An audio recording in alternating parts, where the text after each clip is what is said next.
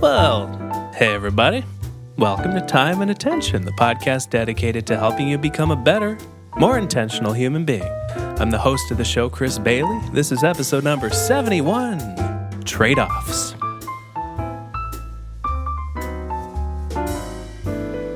Ooh, I'm so excited. This is your episode, you could say. I mean, I guess so, but I think it's just as much your episode because you know just as much about this stuff as I do at this point. I don't know if that's true. I don't know if that's true. You are the econ of the relationship as we've established in the pod. Yeah, I do. I mean, on paper, I know more about economics than you, but... Well, and you almost have a PhD in it. You will in a matter of months. I will. How and exciting. You are the new income... Oh, wait, we can't say yet. Can't say. Things are coming to an end with this job market. When will we say how the job market went for you and what fancy new thing you're going to be doing? Can't say. Okay. Just yet.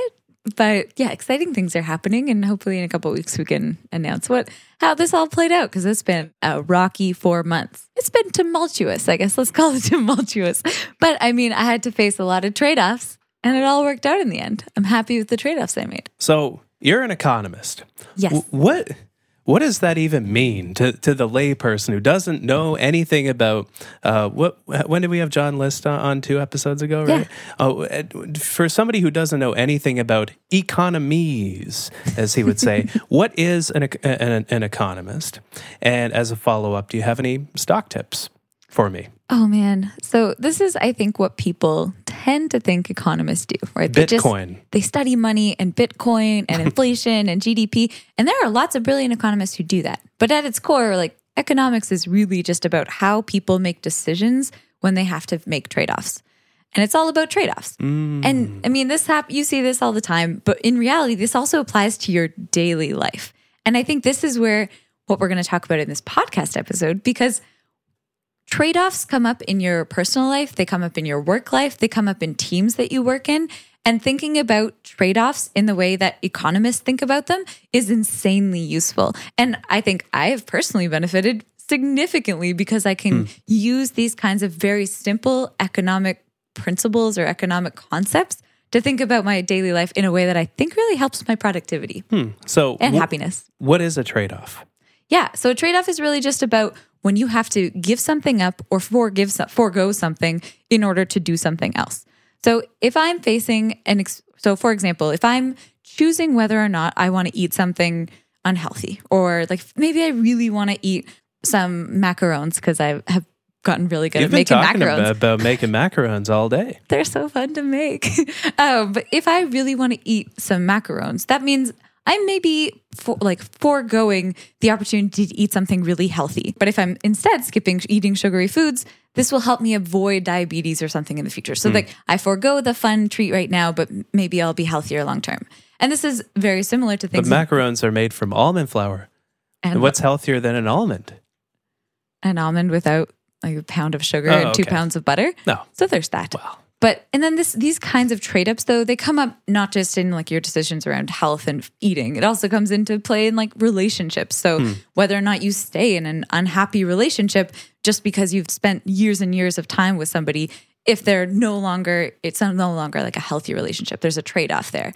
And same thing with like work is if you're spending time or resources on projects, maybe they aren't, or you're choosing not to work on other projects that might have better value or might have better payoffs for your career. So these are the kinds of trade-offs you see in your daily life, but this also boils down to like how you make minute-by-minute decisions about how you allocate your time in your day. And a really simple way of doing this is by thinking about the opportunity cost of anything that you do. So do you know what an opportunity cost is? Oh, okay. All right. Now is my test.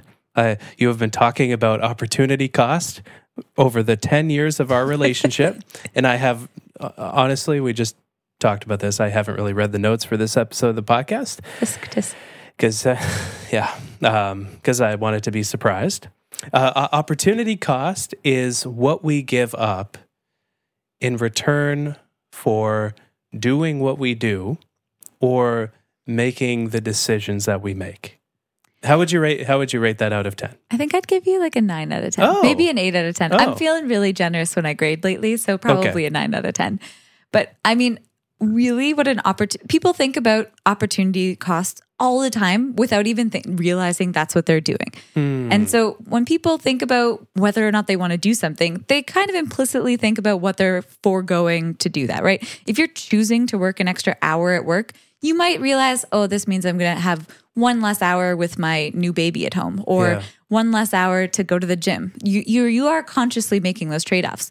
But I think thinking about opportunity costs in a more structured way and like really intentionally thinking about all of the things you're giving up, because that's what an opportunity cost is. It's really what you're giving up. It's what you're giving up. It's a good way of thinking about all the hidden costs of doing something beyond just the price tag. So if I want to go to a movie, for example, I'm going to pay $15 for that ticket, but it's also going to cost me 2 hours of time. Is that what a movie costs now? I think so. I feel like we always buy with Steam points, so I haven't paid for a movie in forever. But really, like the opportunity cost is not just what you could have spent that other $15 with, which could be investing it in the future. It could be buying another book instead, but it's also Junior chickens.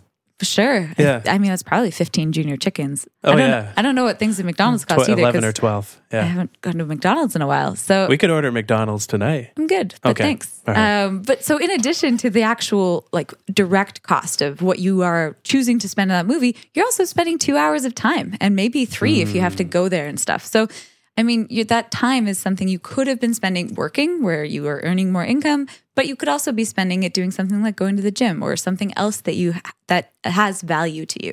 And so your opportunity cost is whatever the most valuable thing that isn't what you're doing. Cost of the most valuable thing you could be doing. Are time and money the two main things that we give up to get something else? Yeah, I mean, it could also be more intrinsic, right? Like maybe if you are choosing not to go to work on a particular afternoon, you're giving up the opportunity to meet new people, so those are kind of like the future opportunities that you're giving up as well. And so really thinking about the repercussions of every decision, and this can be in a positive way too, right? I mean, you can be faced with a decision and realize that your outside option is a lot better, and so you choose not to continue working. Like maybe that's what you're trying to decide from. What's an outside option for the non-econs? Yeah, it's whatever else you could be doing with your time, with your money, whatever resource you have at your disposal. It's whatever you could be doing other than what you're choosing to do at this moment. And so I think about values when I think about that. Oh, it's the same thing. Yeah. So we value a lot of things. We value happiness. We value engagement. We value productivity. We value accomplishment. We value presence. We value connection. And for every minute you spend investing in one of the values, that's time that you don't spend on something else. Oh, absolutely. I think this is one of the things that so many people get wrong with work and the place that work has in their life. Like money matters, financial freedom matters, thriving in life matters, and we all need the money that comes from work. But there's a balance to be struck for investing in across our different values that represent who we are. That's where my mind is at with this, at least. And I think you're actually saying basically the exact same thing. That there are other costs associated with doing things beyond just money. And so if you are looking at a decision like I'm going to spend $15 a day getting lattes, well, that's $15 a day you could be saving or could be spending all these other things. Lattes?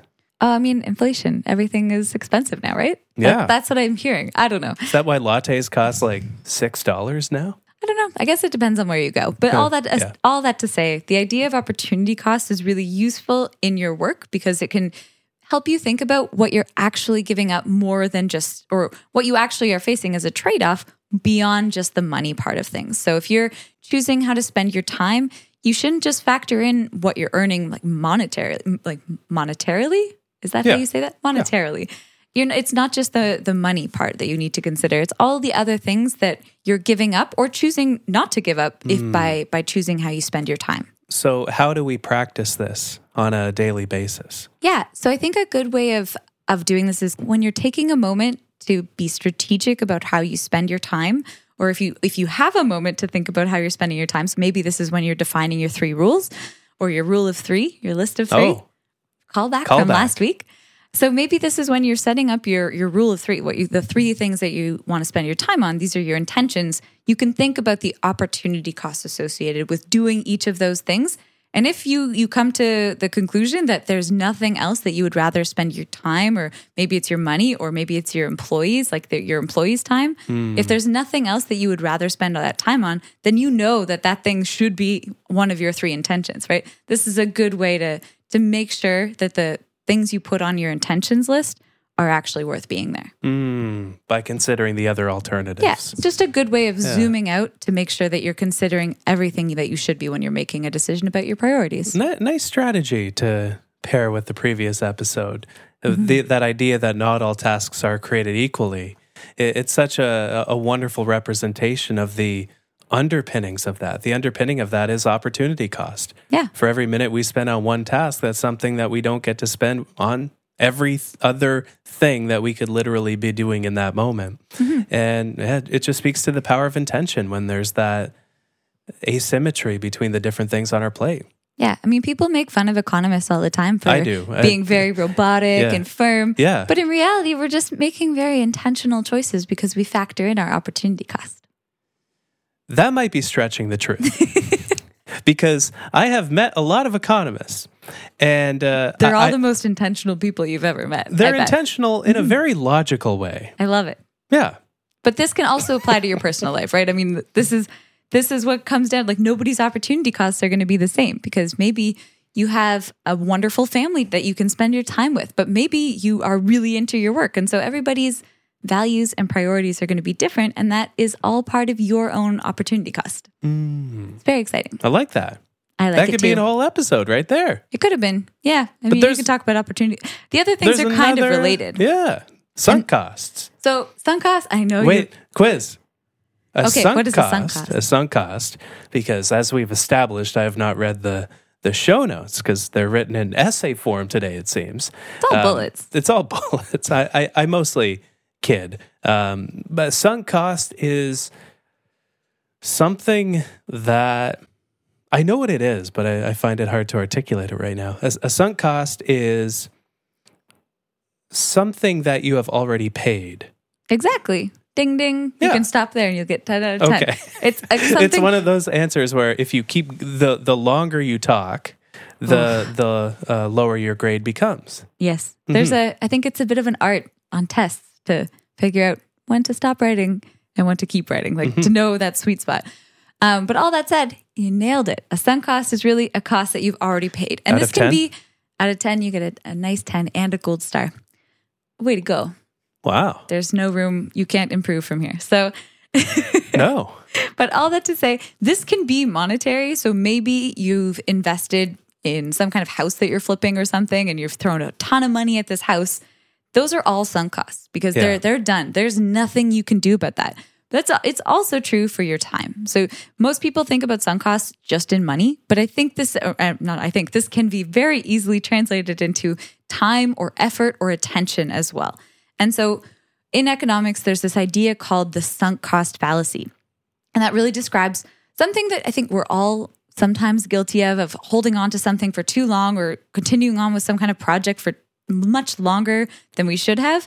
And we just keep trying to follow through with something only because we've already invested all this time or money or attention or effort into it. And so it kind of feels like we're losing something by giving it up. Even though if you were given the opportunity to say, okay, you've starting at a blank slate, would you start to do this project today if you knew nothing about what had happened in the past? Given your current progress on it. Yeah, exactly. So given where you are at right now, would you choose to stay in a relationship or stay with a certain project or stay in a degree?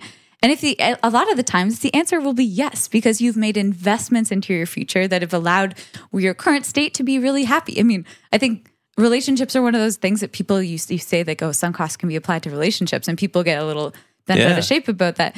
But it's actually, I mean, the opposite can be true. Like maybe you've spent 10 wonderful years together investing in a relationship that makes you insanely happy. And so the answer to the question, would you choose to enter into this relationship right now in its current form? And the answer would be heck yes, because I'm so happy. And we did 10 years worth of things to make our current future amazing or look amazing. And so I think this is really helpful when you're thinking about not just relationships, but also your work.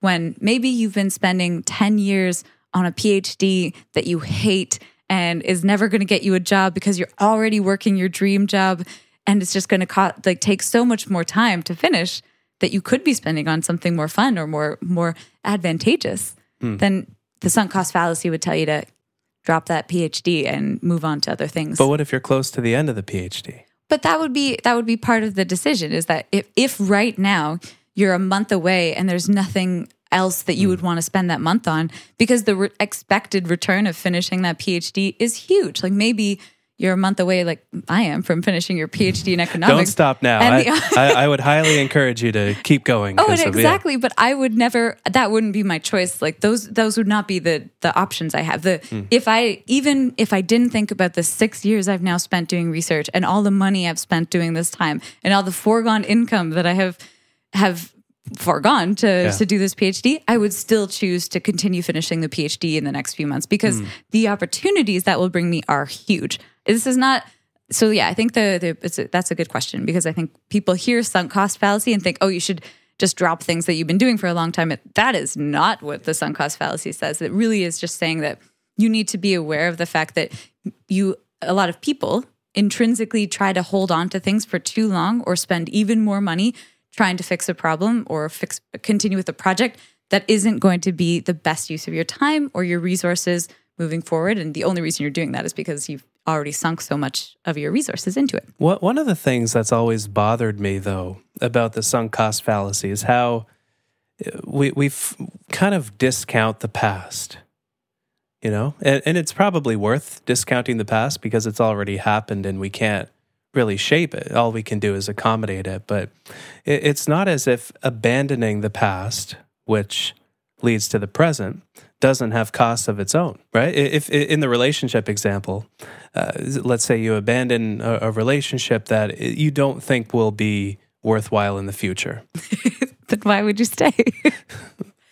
Because the costs of leaving might be great too. For sure. I'm not speaking with anybody that I know. That's just the example that you've used. But abandonment costs, those should be accommodated in the sunk cost calculation. And that's also, I mean, the sunk cost fallacy just says don't consider the costs you've already spent on something. Just consider your moving forward costs and costs moving forward and the benefits moving forward. You make your decisions forward looking.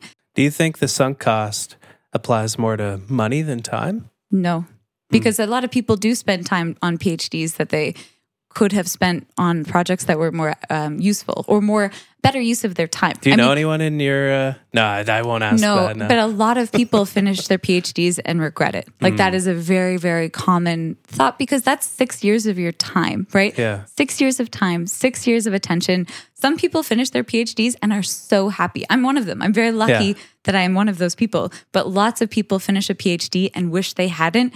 And that is an example of when they might have been 2 or 3 years in and said, oh, well, I've already spent 2 years. I might as well just stick with this thing, even though I have maybe other job offers or maybe other opportunities to go traveling or whatever it is.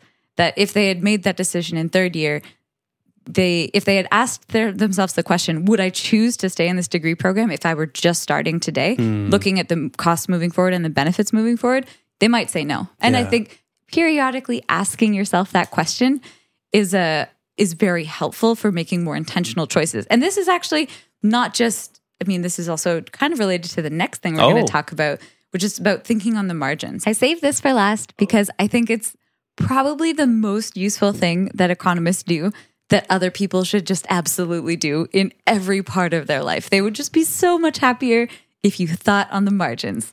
And if you listen to the John List podcast 2 episodes ago, episode number 69. Nice. You will know what this means. But basically, this is kind of related to the idea of sunk cost, but it really refers to the idea that you should think about what extra value you get out of doing something compared to the cost of doing it. And there's... Oh, this is getting confusing for my little mind. No, because I have a wonderful example from so this is actually something I read in the Baconomics blog, which is... What is that? Such a great little place in the internet.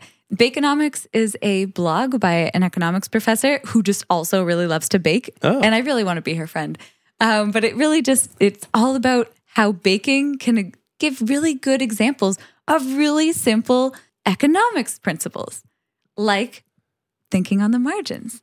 I have never heard of an idea that has a smaller target demographic than writing about baking and economics. I might be the only. It might be just me. I think she has one hit a week, and that hit is you. Nah, she's got lots of Twitter followers. Okay. All that to say, so you can think of the marginal benefits and marginal costs like icing a cake. So this is not my example. This is the Bakeonomics example. I'm following. And so, can we link to it in the show notes? Do you absolutely, remember? I can definitely give you the link. Okay. So if you're baking a cake and you get to the part where you want to start icing it, right? The benefit you get out of adding icing to a cake is this extra sweetness. Nobody wants a cake that has no icing, right? That's kind of boring. So you want a cake that has icing. An ice cream cake. We're talking about a cake, a vanilla or a chocolate cake. I'll stop looking for little loopholes. Yeah, nobody likes the loophole guy. Nobody likes the loophole guy. So if you're baking a cake, you want icing, right? You want a certain amount of icing to get that extra sweetness, that extra creaminess. But if you add too much of this icing, you end up with it being overly sweet and there's not enough cake. And so in this example, the marginal benefit, so as you add more icing, the marginal benefit here is extra sweetness as you add this icing. Yeah. So with every little bit of icing, you're adding, the marginal benefit is increasing. So you're getting this kind of added sweetness. And that's nice. But that you might really get a lot of benefit from that first little bit of icing, that first full layer. Yeah. But then that next layer of icing, you're probably not getting as much benefit from the previous one because now you're getting beyond that kind of like bliss point of sweetness. Yeah, and so you're getting to like Costco cake at that point. And so, but the marginal cost of every additional layer of icing you have is that you can't really taste the cake anymore because eventually you're going to end up with a cake that is just icing and no cake. And that's not what you want. Nobody wants that. Exactly. And so the marginal cost of adding more icing is the not being able to taste the cake. And so you want to add icing just up to the point where the extra sweetness is worth the loss of the cake in the kind of flavor profile.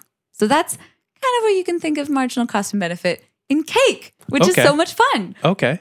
Or at least that's what I like to tell myself. I think it's fun. So I hope you think it's fun too. I think I'm following. Yes. Okay, great.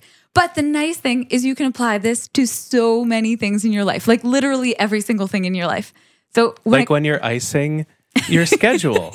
Exactly. When you're icing your schedule. No, but in all seriousness, when you're thinking about the work that you're doing. So if you're scheduling your time, or not even just scheduling, if you're actually in the middle of your workday, you should think about what value the tasks that you're currently doing is adding to your life. Like, what value are you getting out of the work that you're currently doing? And this, I mean, you might say, well, I get no value out of my job because I hate my job. And like that might be the case. But I mean, there's obviously some value if you are sitting in a desk and doing it. Like if you think and somebody's paying you to do it, you're producing value of some sort. Exactly. But I think you want to be doing tasks that have added value up to the point where the cost of doing them is no longer worth it. And I think you can kind of see this trade-off when you're doing work like formatting or editing documents. This is a good example of where this kind of like perfect is the enemy of great, where you can keep doing more edits and doing more formatting edits when you're doing some kind of Word document, right? Or word processing document. You can just keep editing for the rest of time. But up to a point, like after a certain point, those extra edits probably aren't adding a lot of value to the report that you're trying to put out. They're going to cost you time. They're going to cost you maybe delays. Maybe you're not going to deliver on time.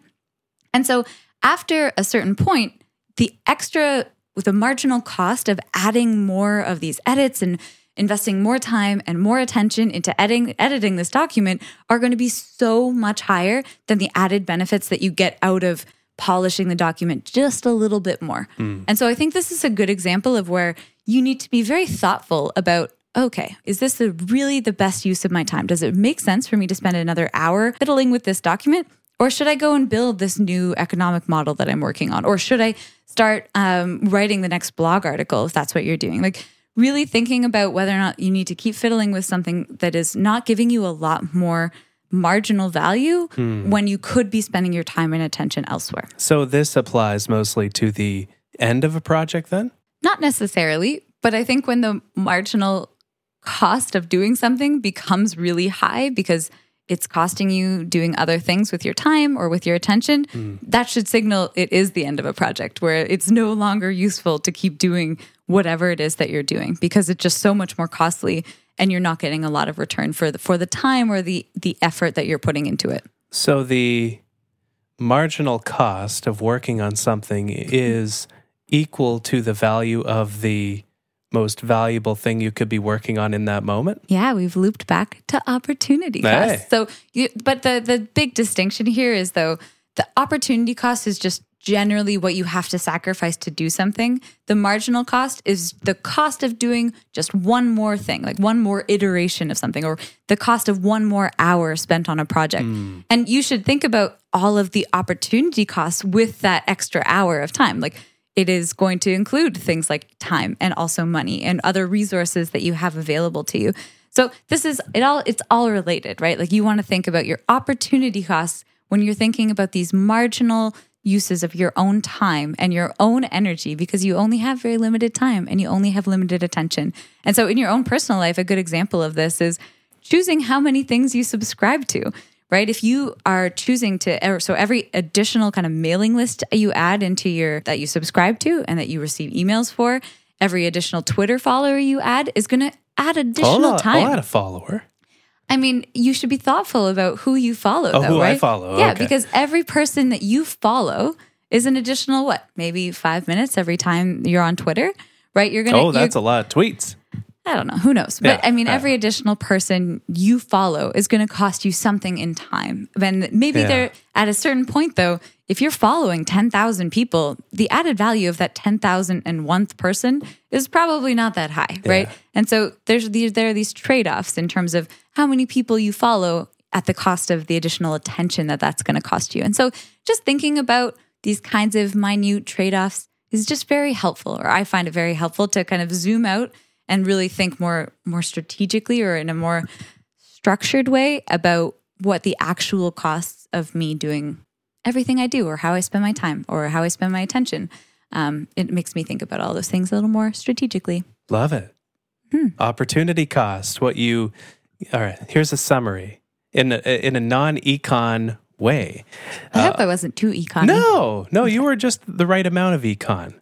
I think that could be my obituary title, like just the right amount of econ. You're in the Goldilocks zone of economies, as John List would say. Episode number 69. Nice tactics today. First, thinking of your opportunity costs, what you give up to do or spend what you do. Not letting sunk costs rule your life. Writing off the things that you've spent in the past so they don't determine or weight your future improperly. And thinking on the margins. Mm-hmm. We didn't have time to talk about comparative advantage, but maybe in another time we will talk about comparative advantage. Can you do a summary in 1 minute? I could, but I'm going to leave that for another time. What a tease. Oh, yes. Does this mean we have another econ episode coming? Not anytime soon. My mind hurts in a way that I felt it growing during this episode. Well, hopefully it helps. It helps me think about how I spend my time and my attention. I think that's the big thing. Like, if I'm sitting on the couch and watching Netflix, I always think when that next episode in 3 seconds comes up, I always think, I don't know if I want to invest, and I don't think I'm going to get a lot of utility or a lot of value out of another episode of Netflix. Maybe I go for a walk. Nice. Mm-hmm. Love it. Yeah. Time and attention. Enjoy. It's the podcast, Time and Attention. Oh, yeah. And you can think about these things with both your time and attention. Yeah. And you'll get more out of your life. Think like an econ. Have a happy life. Sometimes. Always. Up to a point. Oh, yeah. Up to the margin, yeah. Up to the margin. The marginal, yeah. Econ jokes are hard. They are, but economists love to make them. It's great. But what's not hard is thanking you for tuning into this episode of Time and Attention. timeandattention.fm is where you can find all the episodes for the podcast. We paid $100 for the domain name for a year, which is insane. So please visit it. Even if you don't want to, please visit timeandattention.fm. I am begging of you because it doesn't get nearly enough inbound traffic, to warrant that $100. Well, no one goes to the site. They just subscribe to whatever feed they get. Or they find it through the website. Mm-hmm. It was really a waste of money, but how can you not own the domain name for your thing? People don't really go to domain names anymore, do they? Oh, I guess not. Mm-hmm. Yeah. On that happy note, thanks for listening. See you in a couple Tuesdays. Bye.